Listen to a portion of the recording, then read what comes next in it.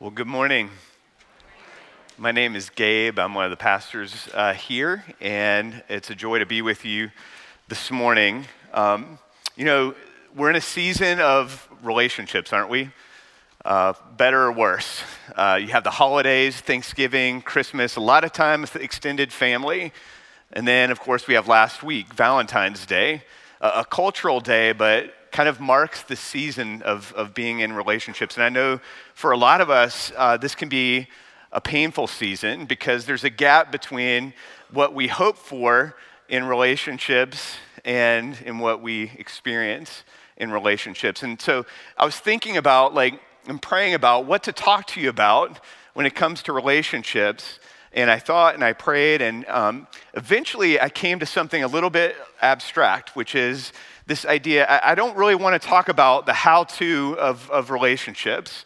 I think we're worn out by those kind of talks, honestly. And I don't actually think it's mostly what the scriptures have to say to us about relationships. I think there's a first question before we talk about our hopes and dreams for relationships with others. There's one conversation that we need to have, and that conversation is really about, who do you think that you are? Who do you think that you are? Because every relationship that you enter into, there's one common thread, and that's you. So I started to think about this idea of, if I asked you a question, how would you describe yourself? If I said, just tell me some stories that will tell me about who you are, about how you understand who you are, what would you tell me? And I thought about a recent experience I had actually helping a friend of mine build his LinkedIn profile.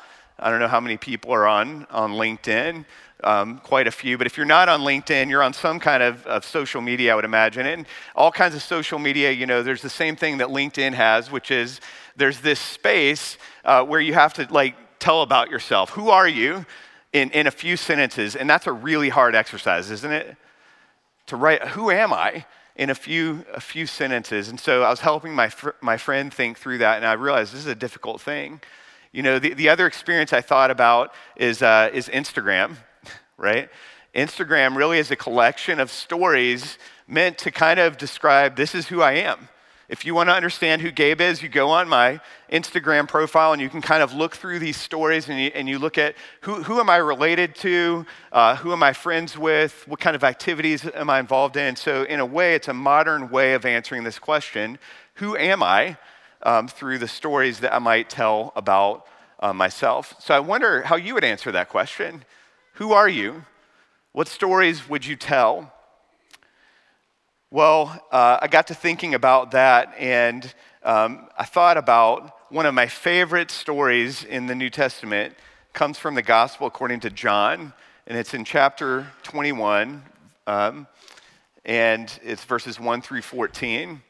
And I was going to invite you to stand, and we're going to read this story together, but I want you to, as we read, think through this lens of John, right, is writing this as an older man. He's looking back, remembering, and, he's really writing stories about how he sees himself, how he sees God. Of course, he's writing the gospel to tell about who the person of Jesus is, but you learn a lot in the Gospel of John about what John thinks about himself as well.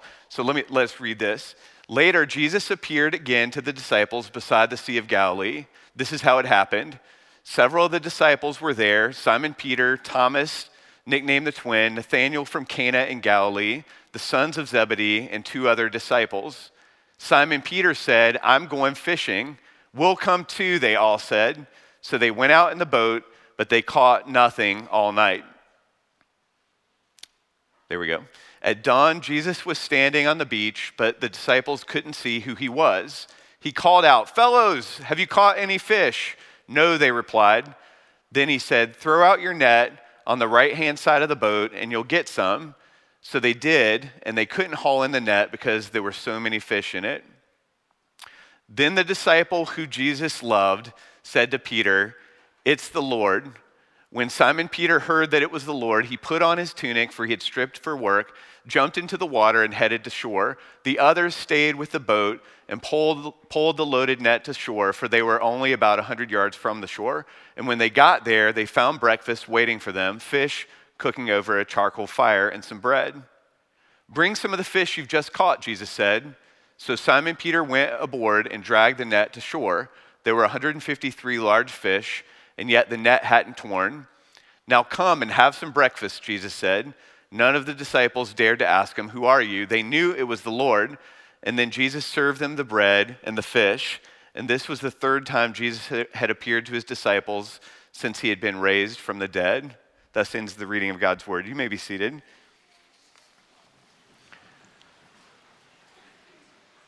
So quite a story, and one of my favorite stories because of the way that Jesus is portrayed, and also because in verse 7 of the way that John portrays himself. If we can look at verse 7 again briefly, it says that verse 7, if we go to the next, I think 2 slides from now, there we go, one more. There we go. Then the disciple Jesus loved said to Peter. Now this is John writing about himself. It's funny, right? It's funny that you would refer to yourself in the third person in that way, but think about that. How profound is that? That the way that John understood who he was is this one word, beloved. Beloved. What if you understood yourself that way? How would that change your life? How would that change every relationship that you're in if your first understanding of yourself wasn't all the stories on your Instagram feed, wasn't your LinkedIn profile, wasn't the way that you showed up at work or your failures, but it was just this one word, beloved? That's how John understood himself. And that's what I want to talk about today, is this idea of being beloved. But I want to set this up by just spending a moment in this story because it's a beautiful story.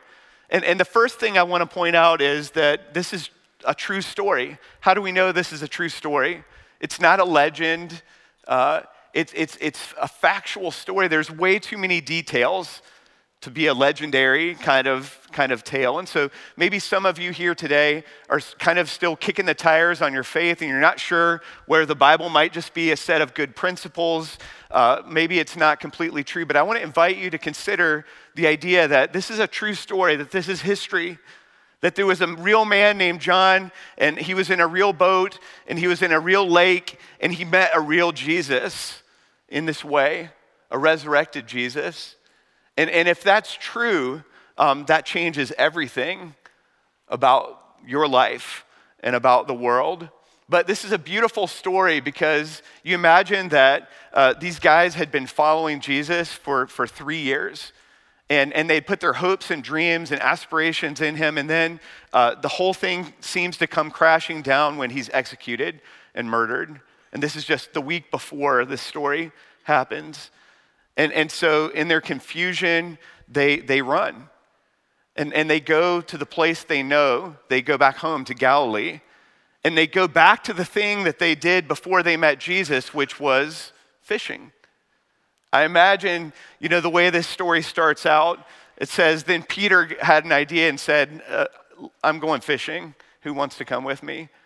And really out of a sense of desperation and maybe confusion, they go back to this thing that they had been doing their whole lives, and they fish, and they spend all night out on this lake in this boat. And the story tells us that it wasn't a good night of fishing, that at the end of the night, they hadn't caught a single fish. How many fishermen do we have here? I'm a guy with a fishing pole. I've been out a few times. I'm famously terrible at catching a fish. But what a frustrating thing to be out on a lake all night and they haven't caught a thing and they're confused. And so I just invite you to sit in this story for a minute. Imagine you're confused, your hopes are dashed, you're afraid because the one that you were sure was going to save you, was going to be the true Messiah, has been executed and you're not sure what's going on. And now gone back to the thing and now your livelihood's not even working for you. And so I imagine the story that, the sun comes up in the morning, and you know how there's that mist over a lake early in the morning? There's this mist out on the water. And through the mist, they see something unusual. They see a campfire, a single campfire on the edge of the shore. And then they hear a voice crying out to them, "Hey guys, throw your nets on the other side." And so I wonder if they recognize the Lord's voice. I don't know, but they do it, and they pull in the fish. And then it's the one that was loved by Jesus, John. It says that he's the one that recognized at that moment that this was the Lord. And he says to Peter, I think this is Jesus. I think it's the Lord calling out to us. And can you imagine that moment for them, that they see the risen Christ on the shore, completely unexpected? And so I love the reaction of Peter. What does Peter do? He jumps out of the boat. Says he gets dressed first, actually, which is kind of funny. Like, who gets dressed to go jump in the water? But Peter does. I guess if you're going to meet God, you should get dressed. So he gets dressed, he jumps, and he runs, and it says they pull the boat in. And the moment I want us to sit in, though, is we think about this idea that John understands himself to be the one who Jesus loved, and he tells this story. If he had an Instagram feed, this would be on there, okay, this story. And it's this moment when they drag the boat on the shore. And just think about this for a second. The risen Jesus, the Lord, who made the whole universe, is standing on this beach. After a night of disappointment and desperation, they see him, and what does he do?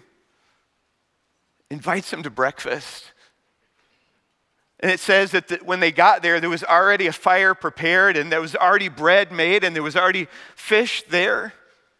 And Jesus says, come and have breakfast with me.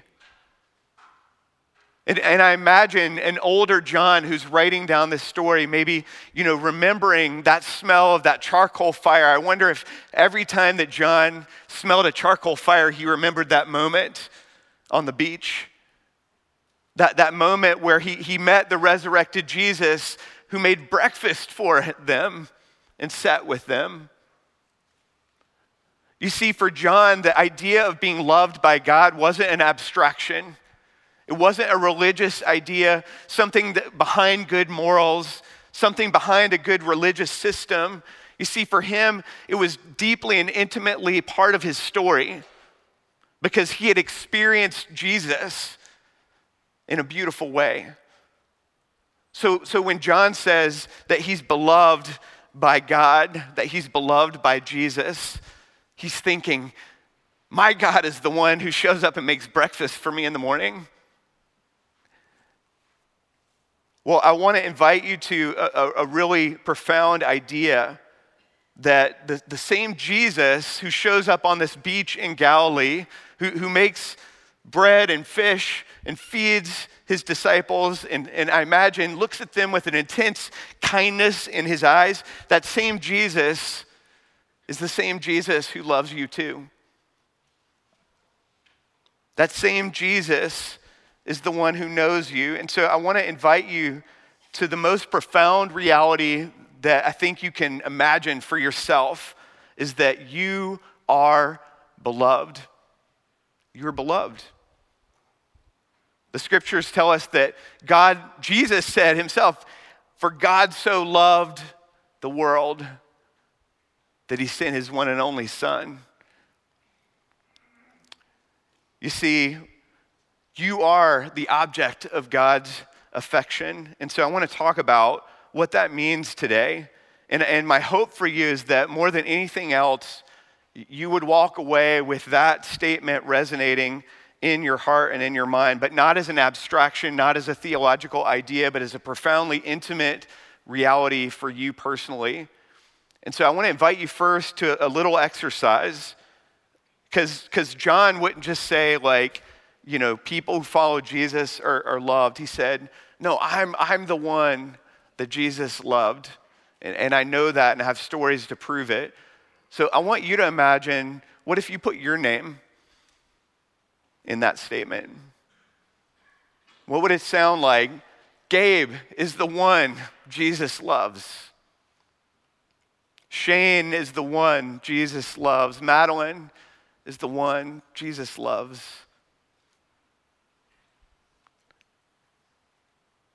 Sit with that for a minute and let it sink in.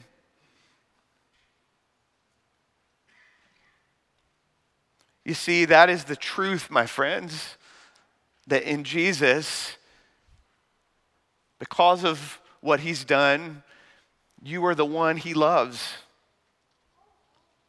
Well, I want to explore what that means in a little bit more depth, and I'm going to read a few quotes throughout the message this morning, and they come from one of my favorite books on this idea that we are loved by God, and it's a book called Life of the Beloved by one of my favorite spiritual writers. His name's Henry Nouwen. If you've never checked that out, it's a great read. It's inspirational.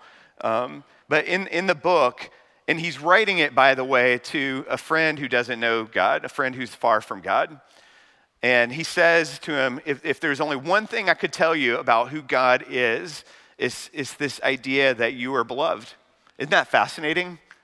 If there's only one thing I'd want you to know about the character and the person of who Jesus is, I'd want you to know that you are beloved. That's the message of the gospel. But there's a lot of depth to it. And in his book, he walks through several movements of what that means to be beloved. And I want to walk you through some of those this morning. The first thing is this idea that to be loved by Jesus means that you are chosen. That you are chosen. And Nouwen says this. He says, from all eternity, long before you were born and became a part of history, you existed in God's heart. Long before your parents admired you or your friends acknowledged your gifts or your teachers, colleagues, and employers encouraged you, you were already chosen because the eyes of love had seen you as precious, as of infinite beauty, as of eternal value. You see, our chosenness isn't something that's given to us in the world, but yet we operate that way, don't we? We operate as if we're waiting to be chosen, waiting to be picked. I don't know how many of you have a story. I've got a lot of them of the pain of not being chosen. When I was a kid, I keep telling these same stories about how unathletic I was when I was a smaller kid. There used to be a photo in Rusty's Deli there at Quail Corners of an 8-year-old Gabe in a machine pitch light blue uniform. It was my last season of baseball, first and last season of baseball, because I was not very good athlete. And it was machine pitch, so it was like the easiest baseball you could have. They like fed the ball into a machine and, it went in the same place every time. And because they put the terrible kids that they really don't want on the team, they put you in the outfield. And so that's where I found myself, out in the outfield as an 8-year-old. But I couldn't catch the ball, and during practice, the coaches would hit the ball up into the air, and we do the pop-up fly drills, and I would run like a champion to get underneath that ball, and I would get right under it, and I'd get my glove up, but I had no hand-eye coordination, and so like 3 times in a row in the first couple of weeks of playing baseball, the ball hit me squarely in the face. And so they were like, well, this won't do. We need to do something different. And so they made me the catcher because the catcher gets equipment on his face. And so my nickname back in those days was the human backstop. If you know, the backstop's the fence that stops the ball. Well, I was the fence that stopped the ball. So that's a little bit of my painful story of not being chosen. I'd never played baseball again after the ridicule of being the human backstop and being forced to be the catcher. And so I imagine a lot of us have stories about not being chosen, about not being picked, that in relationships we've been looked over, dismissed, not seen. And so that's what makes it all the more profound that the creator of the universe has chosen you. And that's a profound reality that we learn in the Gospels. John, earlier in his Gospel in chapter 3, verse 1 says, "See what great love the Father has lavished on us, that we should be called children of God, and that is what we are. We are chosen to be members of his own family when we receive the love of Jesus and choose to follow him. Friends, you are beloved. You are chosen by him. The second thing that I want you to understand about what it means to be loved is that you are not only chosen, but you are also blessed. You are blessed. And this is kind of a different word that maybe we don't hear a lot. Like, what does it mean to be blessed?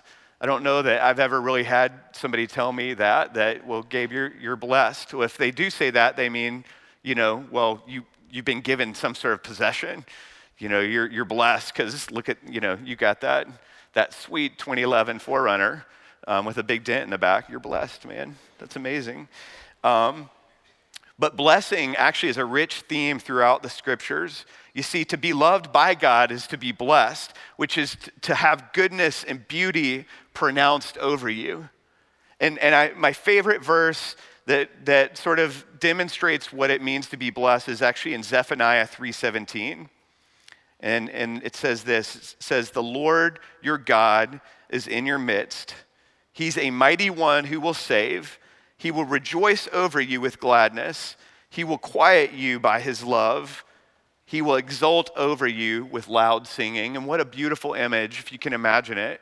Again, not as an abstraction, but as a reality. What if it's true that the creator of the universe, the one that put all the stars in the heavens in place, the one that knit you together in your mother's womb, what if his orientation to you is one of blessing, so much so that he sings over you as you sleep? That he rejoices over you with gladness, that he quiets you by his love. You see, I think we're all longing for blessing. And so many of us are going through life trying to receive blessing, trying to strive to get it, to be told, well done. But what I want to tell you this morning is that you're already blessed because God chose you before the foundations of the earth. He made you. He created you to worship him and to know him and to be in an intimate love relationship with him. And this is the truth about who you are. You are chosen and you are blessed. Well, friends, the next question that follows is what keeps us from embracing our belovedness? What keeps us from embracing this idea of being chosen and blessed by God? Because if we're honest with each other, we don't walk around going through life thinking this way about ourselves, do we? I mean, be honest. What are the storylines in your head when you think about who you really are? If you're like me, then there's a lot of contrary things that you would say about yourself, perhaps. But the first things that come to mind probably aren't, man, I'm so loved. I'm the one who Jesus loved, and because he chose me, because he's blessed me. And I enter into every room and every conversation and every relationship and every hardship I enter into with that posture of being loved. No, we don't. Why not? Because there's a third reality about us, and that is the reality that you are also broken.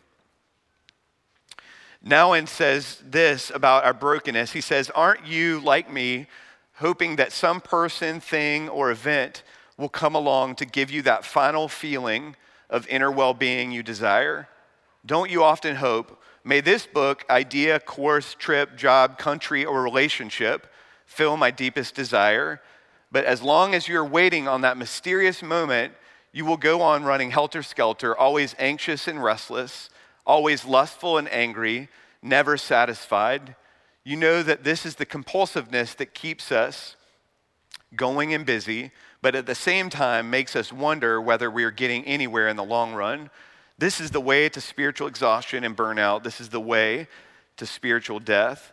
You see, in our brokenness, we're searching, aren't we, for that final thing that will fulfill our deepest desire. And in the context of relationships, we're so often looking for the relationships or relationship that will fully satisfy us. But it's like St. Augustine said, he said, we'll always be restless until we find our rest in God alone. But we have to talk about our brokenness if we're going to move to our belovedness. And I want to talk more specifically for a minute about the ways in which we experience brokenness and why we don't believe that we're loved. And that's three primary things that we believe, three primary areas that we receive lies from. So the first area is the world. 1 John 5:19 says this: the whole world is under the control of the evil one. You see, the world will tell you all kinds of lies that aren't true about yourself. The world will tell you that, you need to be smarter or skinnier or more beautiful or more wealthy or have different relationships. The world will tell you that, if you really want to be loved, you need to be happy. And not all of that is brokenness and lies. The world's full of them, and they fill our heads every day as we take in all of our social media, as we take in entertainment. It fills our head with wrong ideas and speaks to our brokenness because we believe these lies the world tells us. The second place that we receive lies that keep us from believing that we're beloved is evil itself. Did you know that there's a real and present evil? We don't talk about this a lot. But evil isn't an abstraction either. Jesus isn't an abstraction. He's very real, and he very much loves you. And there's a real evil also. And he is the father of lies. And John in chapter 10, verse 10 says, the thief comes only to steal and kill and destroy. But I've come that they may have life and have it to the full. The scriptures teach us that he was a murderer and a liar from the beginning. And so there's a real enemy that's seeking to deceive you, that's seeking to tell you things that aren't true about yourself, that distracts you from this profound truth that you are loved, that you're chosen, that you're blessed. The third place that we receive lies about ourselves that undermine our concept of being loved is our own heart. And this is where it gets really scary because it's not just the world out there. It's not just an evil that's hunting us, trying to destroy us, but it's actually our own hearts.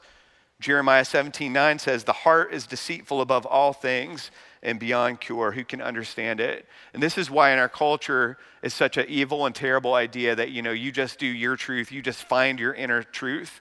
You just find yourself. You just do you. You do what makes you happy. All rubbish and lies. And it will never lead to the sort of fulfillment that we're looking for when we believe these kinds of lies. I don't know what lies that you believe, but maybe some of them might sound like this. You are what you do. You are what you have. You are what others say about you. You are what has happened to you. Maybe some of you have had a terrible thing happen to you. You've experienced an extreme loss and pain, and maybe that's consumed you. And maybe you think that's my identity, is what's happened to me.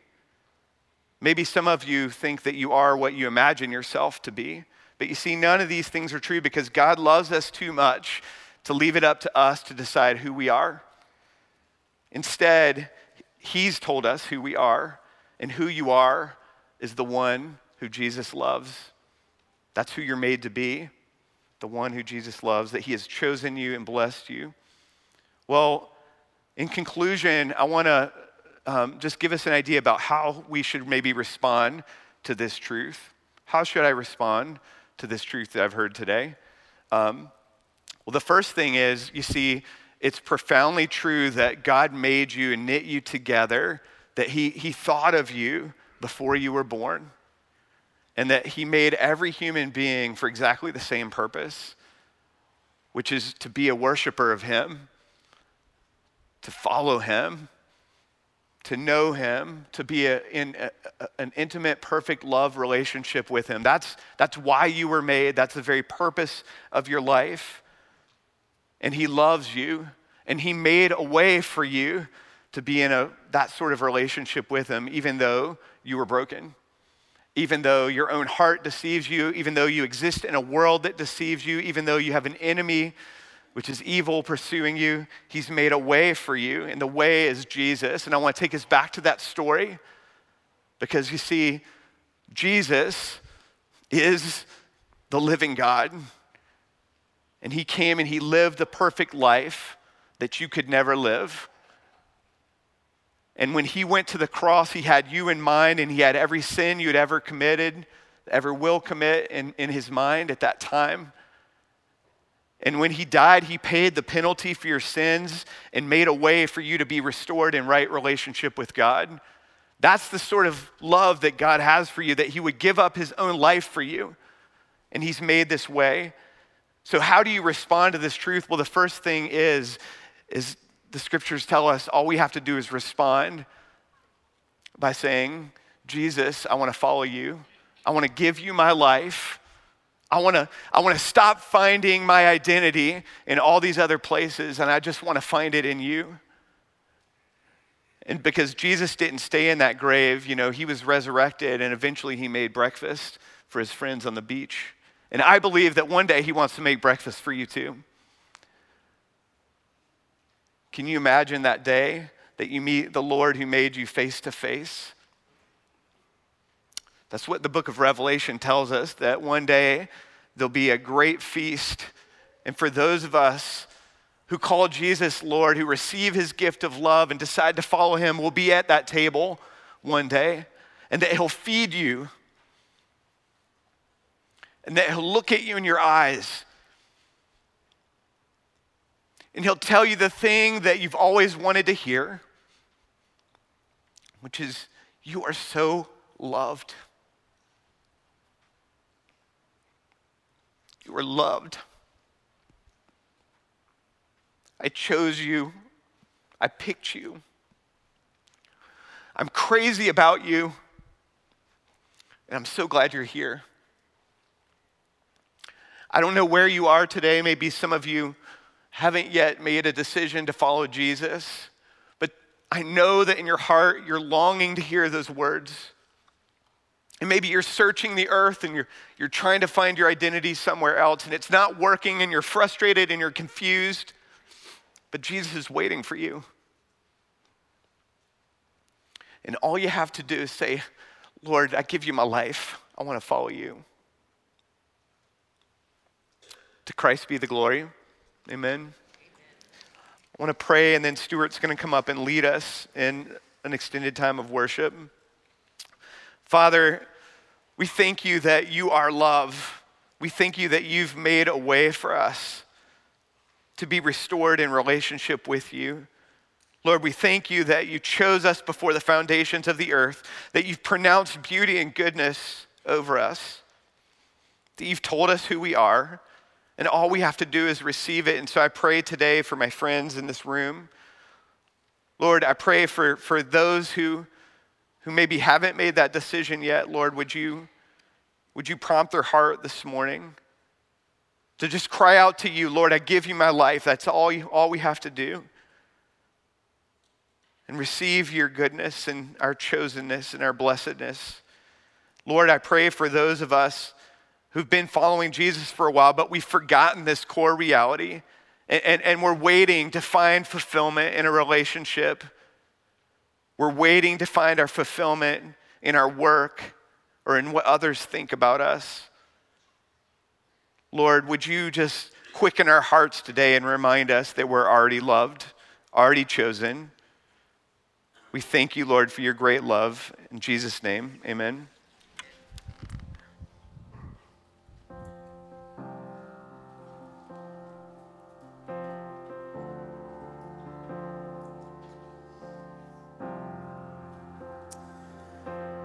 So we're going to spend some time responding together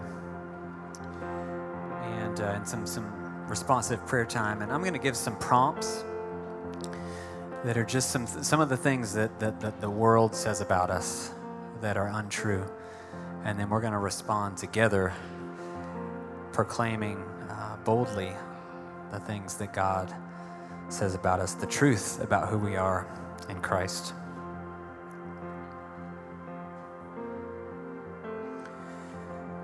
The world says you are unimportant, a nobody, a number, perhaps even a mistake. But God says, let's say this together, you are my child, adopted into the family of God, an heir of Christ Jesus, awaiting the inheritance of eternity, assured with the gift of the Holy Spirit, and fully reconciled to God. The world says you should be ashamed of your thoughts. You deserve to be condemned for your actions, and you will one day have to pay for your sins. But God says, I am holy, righteous, and forgiven. I am no longer a slave to sin, but instead I have been set free. I have a new heart which longs for the presence of God. I have been crucified with Christ, and therefore I am reconciled with God. God continues to lavish his grace on me, and I am no longer under any condemnation. And the world says you don't have what it takes. You don't do enough, and therefore you don't really matter. But God says, I am chosen, I am accepted in the beloved, I am forgiven, I am loved, and I am a child of the King.